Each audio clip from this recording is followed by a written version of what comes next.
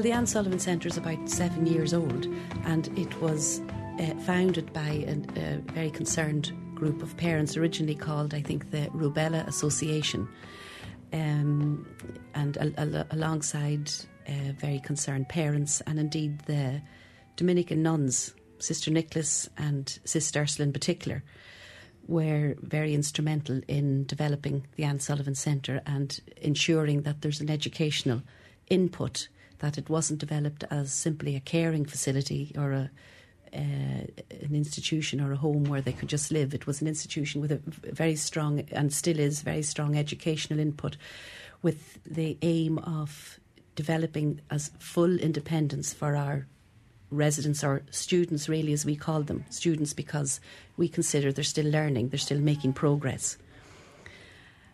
And that's ongoing, and it's a home for life, and we'll travel along that road with our students and hope to, say, develop more and more further independence. And in assisting us with that, the health boards have provided, say, funding for the day-to-day care of the students in the maintenance area, and in paying for staff. So we'd have quite a high staff ratio. We aim to have 1-to-1, one staff per student. And again, the idea is to have supported living, to encourage each individual student to develop to their full potential, to do as much as they can for themselves independently. And the staff then is trained to acknowledge that independence, to give the student enough time and space to attempt new experiences and new activities, and to distance themselves then as much as possible in, say, giving that student their space. Altogether in the Anne Sullivan Centre we've 9 students or residents. Their ages range between age 23 and 30, and they've been here with us for the 6-7 years, so they came as late, in their late teens more or less. Five of our residents are male and 4 are female. Now, Fiona. What now, Fiona? What now? Yeah? And she puts the stopper in. Go on. Yeah. I'll try and get her to turn the tap. That's it. Good girl. Now. And this. Good. And she puts her cleaning jar in, her cleaning liquid, and she smells it. It's a lemon citrus smell for her basin. And she'll turn off the tap. She has the main activity of the day on each board. Each day has a different board.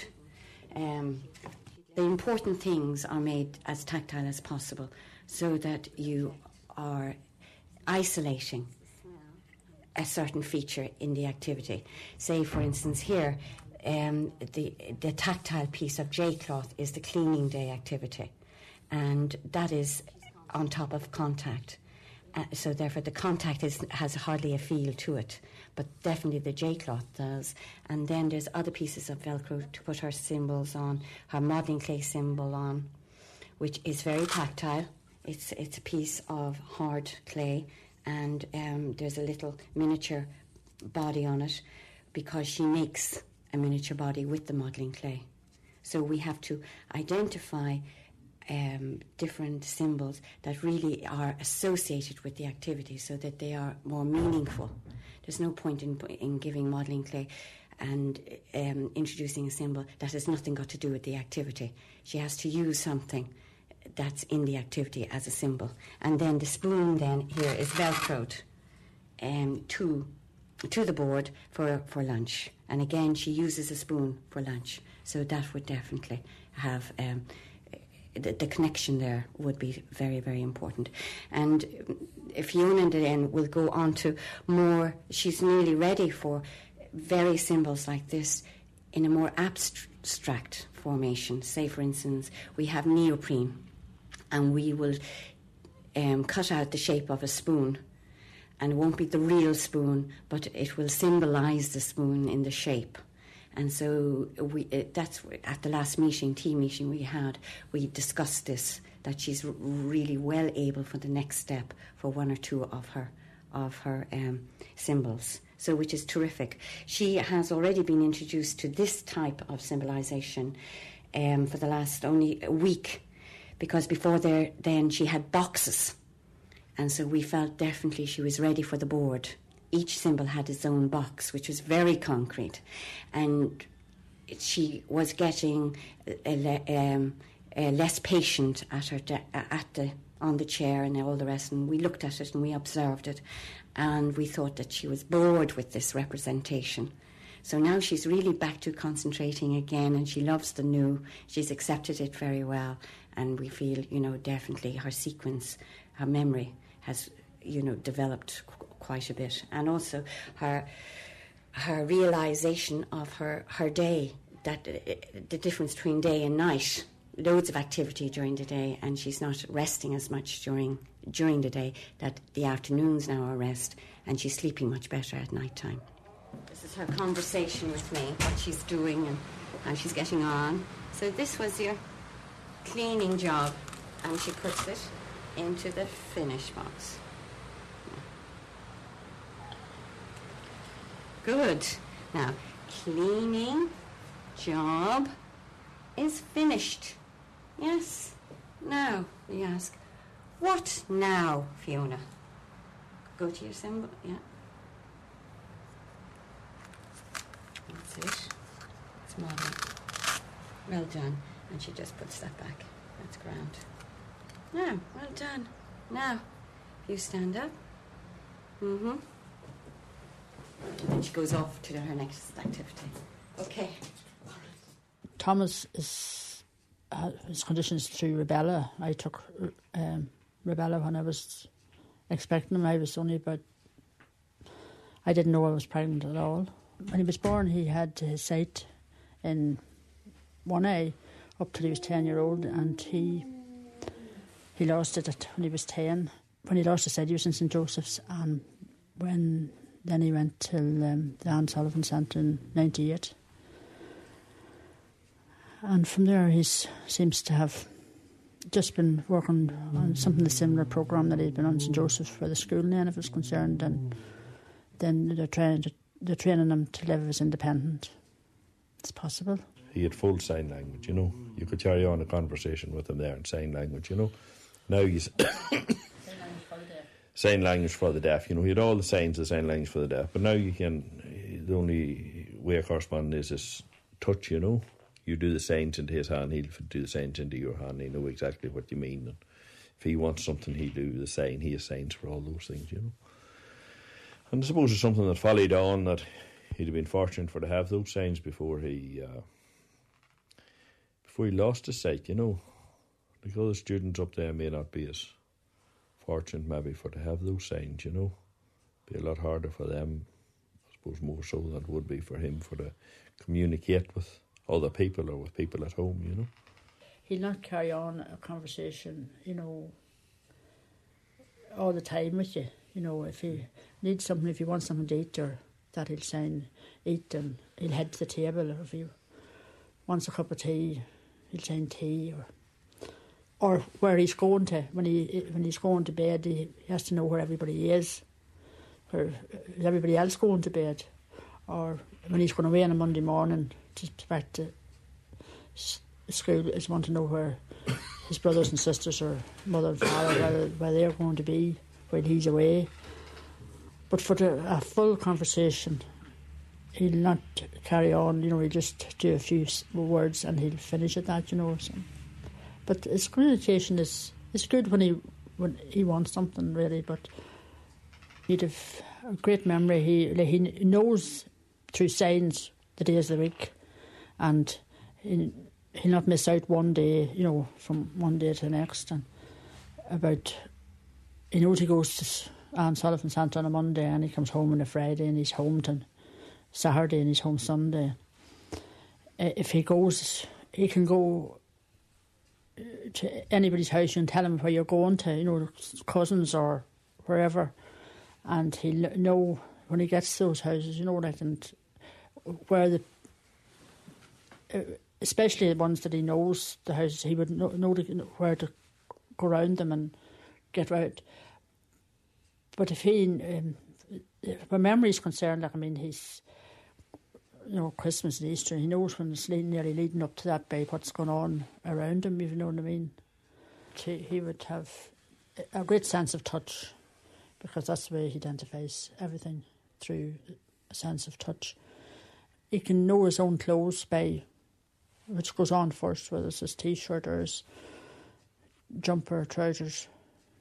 Each thing he would know exactly what it was. He wouldn't put on, everything goes on in order. She normally goes on the slide here, and she's great on the bicycle, actually. She's very good steering. She's partially blind and partially hearing, but at the same time she still has her guidance, and very, very strong as well. Balloons she loves, and especially red, yellow, bright colours. So we tend to get, actually that's a good one, get a balloon and she'll play piggy in the middle and she runs around and chases us and stuff, has a great time. She's very vocal, which she normally isn't. So she's kind of very independent this morning. Sometimes she'll run around and do her own thing, which she's kind of doing this morning. So she kind of, keeps her distance, but then at the same time will interact, at times. And then mostly she's very cooperative. She's great at cooking and laundry, hanging out washing, everything in the kitchen and stuff like this. She's very, very good at. And it's kind of co-active. And then also independent. She'll do it also herself, You don't have to kind of take her and show her.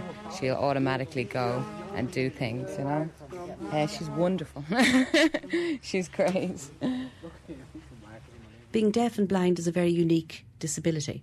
It's very different to being deaf, and it's very different to be blind.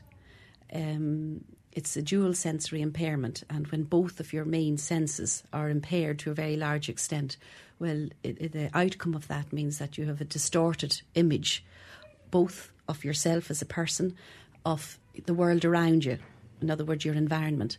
And for example, if you have a hearing impairment, well, of course you can use your sight and use sign language and have a very balanced view of the world, and you can live a full and independent life and have developed very extensive communication skills. But when there's a severe disability in the hearing area and in the sight area, that a different kind of approach must be used. So the approach that we would use comes from actually Professor Van Dyke, who did a lot of research universally. And we follow what we call the Van Dyke method, and indeed a lot of our training programmes occur in Holland, where we send staff over.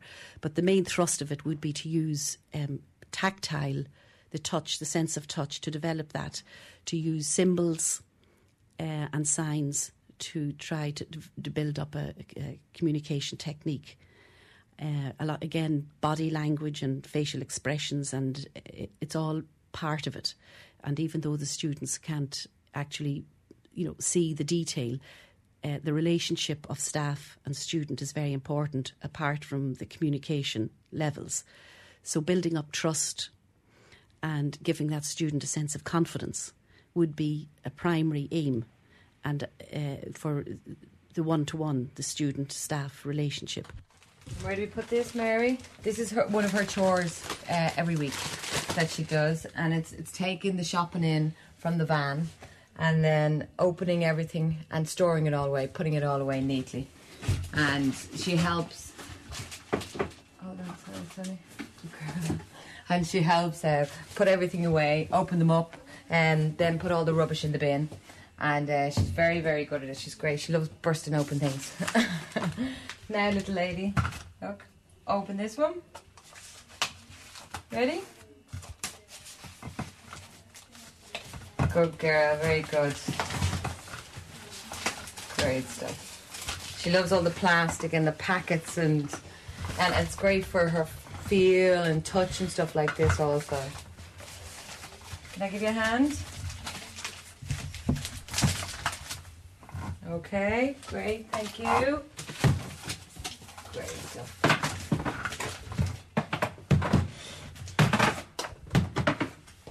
Yeah. Lovely, thank you. And it's very good for her to communicate with you and coordinate with things like handling stuff. Thanks, honey. And then Colin as well, he likes to feel things on the ground and put his hands down and be aware of what's around him also. Okay. Well, Colin is deaf-blind because when I was expecting him, he's a twin, I had rubella at the very beginning of the pregnancy, at about the third week. I mean, you know, it was so near the beginning that it's... and we reckoned there would be some problems. Anyhow, he's deaf-blind, his twin is deaf. And from the beginning, you know, we needed to do a lot of things. His viability, you know, was always in question. They told me, you know, he might have a limited lifespan. But now, thank God, he's 30 and he's quite a healthy little trout. He doesn't get too much, you know, he picks up very little, actually. Even things that are going, you know, he gets a chesty cold. That's the only thing he's anyway prone to. And he went to the Central Media Clinic for a while for physiotherapy to muscle development. Then the St John God's Brothers had him in Dunmore House, where we got him walking and did a lot of work there. There were Down syndrome children with him there. And then the whole thing was to set up somewhere for deaf-blind. There was no centre to educate deaf-blind in this country. And most particularly, there was nowhere which would provide a home for life, because their life expectancy now, with all the better care that they get, is much longer than it would have been 30, 40 years ago. And families can cope very well for a while, but the parents won't always be there. And that's the big worry that one has as one gets older. And no matter how willing their siblings are, they don't know how they'll be placed later in life. They don't know where they'll be, what families they'll have or whatever. And, you know, you can't just sit back and say they'll look after them, because that mightn't just be a possibility. So after a lot of pushing and shoving around all the usual paths that one has to go, we set up the Anne Sullivan Centre. We raised the money to build it, having been given the land by the Catholic Institute for the Deaf, and set about staffing it. It was all pushed and inspired by Sister Nicholas, who was, I mean, she was formerly principal in Cabra, but she also lectured at university, you know, for adults about deafness and that, and she was an inspiration. And she was determined, you know, she knew professionally what she was about. She knew the possibilities, because she'd been to Holland, she'd travelled a lot in the course of her work, so she knew what the possibilities were, and she was determined that they'd be available for the Irish deafblind children, as they would have been then. And it's going very well now, you know. It takes a little while to get set up and get well staffed, and it is, you know, from the beginning there's been a lovely atmosphere there, and now we have them living in little houses. That's the ideal, to have them in small family size units, which is their home, and then the centre will become the day centre, so to speak, where the activities will be, you know. It probably wasn't nearly big enough, but you don't know that until you start. You think you have everything covered, but you have to keep going. Right, this is Paul, okay? This is Paul Waters now. And Paul, what are you going to do? You're going to do the circuit, okay? Okay. The circuit. Try a minute. Now, Paul. Come on, Paul. Now. Come on, Paul. In, okay? Come on. What now, Paul? Over. Oh.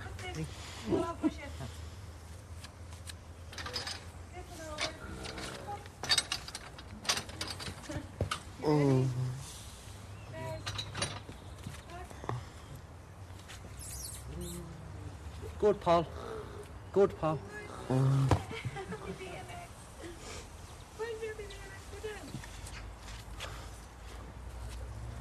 What now, Paul? You just want to be left alone, don't you? Yeah. The use of language there, the use in and over and all that, so that Paul kind of learns something from what he's actually doing. Like, what's the purpose of him being out here in the open, the grass, the trees and all the landmarks and things like that. You know, and he's been doing it for a good few years. He sometimes does it indoors as well. So in the case of the tube here, he would sometimes go down on the ground and go through it. Slightly different than now, because when he's outdoors, obviously he can't lie on the ground because it might be wet or whatever. So it's kind of to distinguish between doing it outdoors and doing it indoors. And climbing over it, like its main purpose, as I see it, is like it's out in the fresh air and the exercise, which is what he needs a lot, because of his physique, and that he needs it. And it's, I suppose, from a sporting point of view as well, that he enjoys it. You see me using the word in, so I use a sign for in coactively with his hands. I use the word in, 2 fingers into the left hand, 2 index fingers, meaning we're going into those little segments there. And another one I used was over, which is the right hand arm over across the left arm, and under is just the opposite, it's under. I used it over there for the climbing frame, and the one I used was step up there, to get a step up onto the table, and over there, over, under, in, and step up. They were basically the 4 words I used there, but that's all you need to use with Paul. It's trying to keep language to a minimum as well, to what he understands also, because there's no point in using elaborate signs, because he doesn't really understand elaborate signs. So we keep it nice and basic, it's small words, and he understands in and he understands over. Because you see there, when I went over there, or I went under first, he put his head down. He understands that, If I went under and he was just standing there, it proves that he does understand basic language, basic sign language, And it's all the time with the other students also, it's always coactive, and it's an education. I see this for him as well. I said it's from his physical health is primarily, I think, the most important. It's education for him also, because we keep reinforcing the use of the same language over and over again. And there's other words that he understands, but for this particular exercise, you only really need 4 in, over, under, and a step up. I work with 3 of the students that live in one of the community houses. The 3 of them are 2 would be totally deafblind, and 1 lady would have residual and sight and hearing. It was the first house that the Anne Sullivan Centre got and set up. And so they were the first group to go out. It was like and see how well and how successful it was to be in a house situation, live, outside of a residential centre. They would be higher, in some regard, functioning because of their signing level. 2 of them would, the greater understanding of sign language. If you think about it, like a baby growing up, because they have their sight and their hearing, they pick up so much more, from very early on. You're lying, you pick up so much more incidentally. You pick up the body language of your mother by seeing her smile. So or there's, that, and you can hear her talk, and you can see that she's there. Whereas a deaf-blind baby wouldn't know until you actually had the physical touch. So you don't have that incidental learning. You don't have all the things that add on top to just, what's taking place. You have everything else that's going on with you, that even babies picking, as children grow up, they pick up from other children.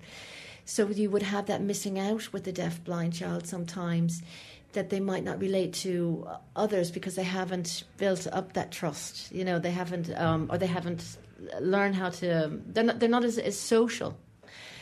The communication is very insular. They've only had themselves for a long time. They haven't been able to see what's out there.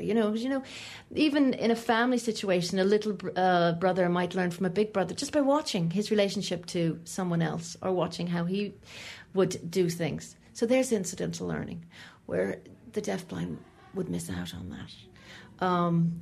You would have things have to be done exactly at a point, like if you're, where it happens. You can't teach about. You couldn't teach about dressing unless you were dressing. Whereas you could, with a normal child, you could talk about putting on your trousers or your shirt outside of the situation. Maybe when you're sitting there, you can talk, and they'll be able to to see, say, when you're shopping, you can talk with a normal child about how you put your clothes on and whatever.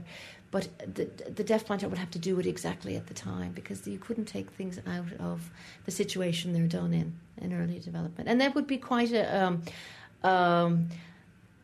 higher level if they were able to communicate about it later. He seems very happy there, you know. But, he lives along with a few people, 2 other students in the house, that they're all within the same environment, and they're inclined to be very happy people, I suppose they have a different way, us thinking of what they go through, while they're there all the time, you can just imagine if you couldn't hear or couldn't see, you know what I mean, but they still get on with life the same as anybody else. They all have their different jobs, different things to do, and I suppose it's basically a routine for them more so than anything else, And I suppose the care staff that are there too, the care staff would be very good, very good with them, and some very good workers up there, and it's a hard job working with them, But then Thomas, he comes home every weekend, he doesn't stay there all the time, he comes home on a Friday evening and goes back here on Monday morning, and he's happy. It's just a routine for him to come and go at that, he'd look forward to getting home, and he knows when going off on Monday morning, he knows when Friday is. He's coming home, he can tell you before he goes he'll be back Friday, and if you're up there, we be up there at meetings in Dublin occasionally, and you always call there, in the centre and in the house with the people, with the care staff and that, and he'd always be fit to tell you that he's coming home Friday, and he's happy for you to call, and he doesn't pass any remarks. That's his routine, the same as anybody going to school or anybody going out to work, We try every method, everything we can, anything that the student responds to, well, we'll try and develop a programme around that, and very much our very initial efforts, if you like, to develop communication would always be around the students' abilities, their likes and their dislikes. So naturally, staff have to be very observant in being aware of the response of the individual person to the activity. For example, the students that would have residual hearing respond normally very well to a sound perception programme, and that's a programme where we bring them through a series of beats or music where the sound from the outside would be blocked out. We'd put on, say, a organ at a very high level. There'd be 1 or 2 speakers, strategically placed, one possibly under their seat and one at their back. And from there, they would develop a sense of rhythm and sound and get the vibration. And this would happen in a room with a wooden floor, so that, say, the vibration can come up through the floor and in through their upper body. And that's a way of introducing the world of sound to the deaf-blind person. And often we'd see very positive responses, and again in their facial expressions, and maybe perhaps reaching out with their hand, they want more. Or another way would be to develop rhythm with a drum. And again, they can put their hand on the drum, and they can actually feel the rhythm. And again, great sensitivity has to be brought in into the student taking the lead. So as a teacher or a care staff, the teacher must have very fine-tuned observation skills in giving that student time to take in what they're hearing, giving them time to respond, and then when the student responds, that's the cue for the teacher or the care staff to give feedback and to develop an interaction. So the student is taking the lead, they're deciding when and if they want to respond, and their staff then takes that cue and leads it on to the next step.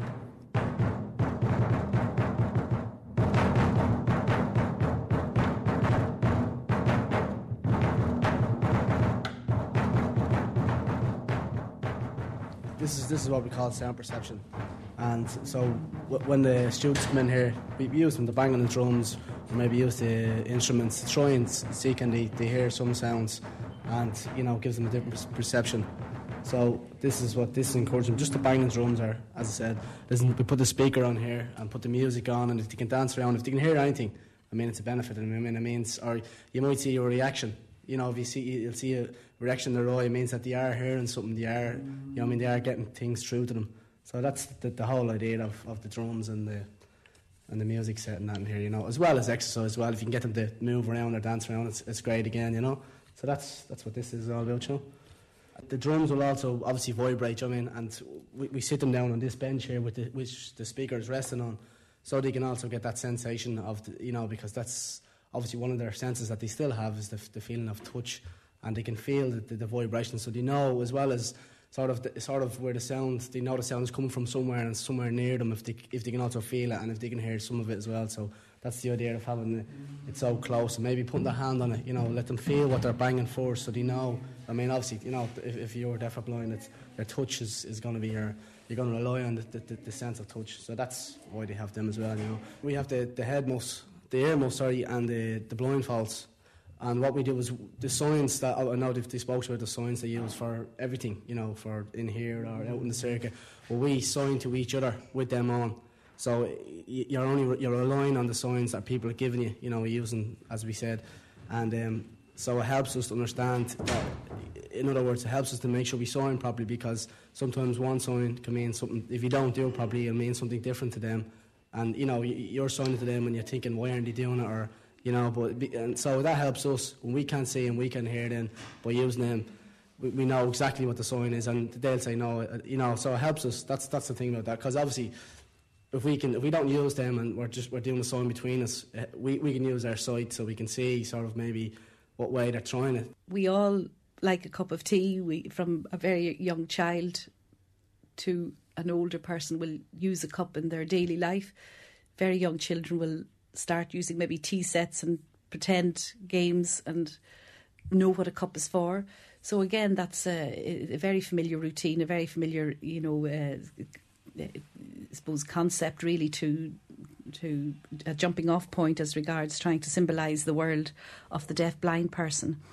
So again, just say taking the cup, we would offer a cup to a student if it was time, for example, a cup of tea or a break. And the purpose would be that there'd be an understanding there that it was time for tea, time for a cup of coffee, and give, instead of just handing a cup to a deaf-blind person, that we try to develop an understanding beforehand of what's going to happen or what's next on their timetable. And again, after it could be a long period of time, if that student or resident takes the cup and responds very positively and heads down towards the kitchen for that cup of tea, well, another programme then would be put in place to, say, develop the concept a little bit further and make it a bit more abstract. And how we'd go about that would be, again, with the student, and individual needs are very much taken into consideration. With the student, we'd actually break the handle off the cup. The handle is the identifying feature, and that's what makes a cup different from a tumbler or a glass jar. The cup has a handle. Then the handle of the cup becomes the symbol for a cup of tea. And if you can imagine, again, taking it a few steps further, that ceramic handle can be developed further into moulding it out of a piece of plastic. And out of these moulds or very abstract symbols, we can develop a communication system as in introducing a kind of a diary at the end of the day. Representations can be put into the diary where at the end of the day a student or resident can open their book and reflect on the day's activities, and they, you know, can feel the handle of the cup and say, oh, we had our cup of tea, and after that we went swimming, and perhaps feel an armband or a swimming hat, and after that maybe we went on the bus and feel a miniature bus, and after that maybe there could be a key of the door, we went home. And that's how we try to bring, you know, the abstract world into the world of the deaf-blind and improve their understanding. Good fella, he's in a bit of a sleepy mood. But Colm can't see or hear at all. Totally blind and deaf. and he likes to feel around him, obviously. He tends to be very active with the arms, and gets a bit stiff at times, obviously because his legs tend to seize up on him a bit, so he sits a lot, or he prefers to sit a lot. But we tend to get him up as much as we can and get him walking. But then he gets a bit stressed, and he can only do it for a certain amount of time. But he loves painting, drawing and stuff, and he's very, very good at his sign language and symbols. Whereas if we make a mistake or things have to change, we explain to him that it's changed, but he doesn't like it. He likes to stick to things. He's great, very intelligent and a great mind. And he's very, very good with all the other students. And Mary is too, aren't you? She's the active lady of us all, or of them all. And Colm's great for meal times. He'll do a couple of things, not too much, obviously standing, but sitting. He'll fold clothes and he'll put them in the drawers, and he's very, very independent in that way. But just in helping to walk, he's co-active and he needs to be helped. His sense of smell is extremely acute, and I think that's probably common to all of them. It's quite unbelievable. His communication with us, he'll feel you and rub you, and we're never sure how much he knows us, but we're absolutely sure that he knows when someone is strange, because he won't have anything to do with them. He'll push them away at first, and if they change staff, it takes a day or two for him to get familiar, and that would upset him. So he'll just feel, but he smells, especially when he's dressing, or he won't wear anyone else's clothes. I mean, if they don't smell right, he just discards them at once. There's no, that's his most highly developed sense, I think. And I wonder about the communication. It's a bit difficult, but he's very happy when he's at home and with the other children around, and he likes just to lie and play sometimes in the big chair, and everybody goes in and out will just, rumple his hair and say, how are you, whatever, and he laughs and giggles a lot to that. He's a very hearty laugh, a very dirty old man's laugh, I always say. It's a really thick chuckle, and we're not sure at what. He's very definite, about the way when you're putting on his clothes, for example, right, with the boots and the socks, he will not put on his shoes or boots unless the socks are on. There's just no way. He just keep kicking them off. You won't succeed. He is extremely strong, and he won't put on outer garments unless the inner ones are on first. You won't be able to take any shortcuts. That's just not a possibility, because he expects, his vest and his t-shirt and his shirt. You just won't. He's very strong. You just won't succeed, and you'll just have to figure out what you've missed, and then you will realise. Because they don't have language as we know it, we have to represent our name or ID through symbolisation. So each one of us has an ID. We can use the same perfume every day, although, that's not a very good idea, because we'll all have changes of perfume. Somebody's ID could be their glasses. They'd feel their glasses before, you have to go up to the deafblind person and you have to introduce yourself every time, because it's absolutely dreadfully confusing if you just go up and touch a person. Like, you can imagine it yourself. Just close your eyes and put earmuffs on your ears and you realise, oh, who's that? And then I'm being touched on my back and all the rest. So it's very important to come up and have respect for the deafblind person and introduce yourself through your ID. Some men here have had beards, and they would feel the beard, and that would be a very natural ID of that person. I have a badge on my wrist, and it's got a tactile piece of material on it, and I have that on my door for when they come to my office to visit me. I have that, so that it's all connected with Cora, and I've got a sign that's a C at my wrist, Cora. So wherever you have your ID, others have badges on their shoulder, and their first letter of their name would be the movement involved. So if your name is Colm and you put your hands into the C shape and you would touch the your badge. Other people have key rings on their waist. Other people would have different types of bracelets. Some of us have made our own bracelets, wooden beads or glass beads or whatever. And let me see, what other ideas have there been? Yeah, different belts too. So that's very, very important, because otherwise, it's very confusing for the deafblind, and it's so important to have the idea to build up your relationship. You have to, each one has a different relationship with the people. So we all know each other's names. A name is so important. So, and the deafblind themselves, I feel, when I go up to, say, Fiona, I say, I'm Cora, and you're Fiona, like, hello, Fiona, to give them the self-esteem that they have a name too. So Fiona is F to her mouth, because she has this, she likes feeling her lip. So we also work on that. Everything. Paul likes waving his hand in front of his eyes. So he puts P in his hands and his fingers in the shape of P and just waves them in front of his eye. This is Mark Nolan here. He's on a Slimer frame, and basically Mark likes this particular apparatus. He could spend anything up to maybe 3/4 of an hour to an hour on it. Basically he hangs upside down, and there's no other way of putting it. He'd make a great gymnast, actually, no fear at all. He does similar type of things in a residential setting. He lies on the stairs, across stairs, at the bottom of stairs, balances his back, the small of his back across stairs. He's absolutely no fear at all, He's obviously great manual dexterity. He's great. He's an elastic body, He'd make a great gymnast, It's quite fascinating to just observe it. That's what I would find. Like, he's just watching him all the time doing it.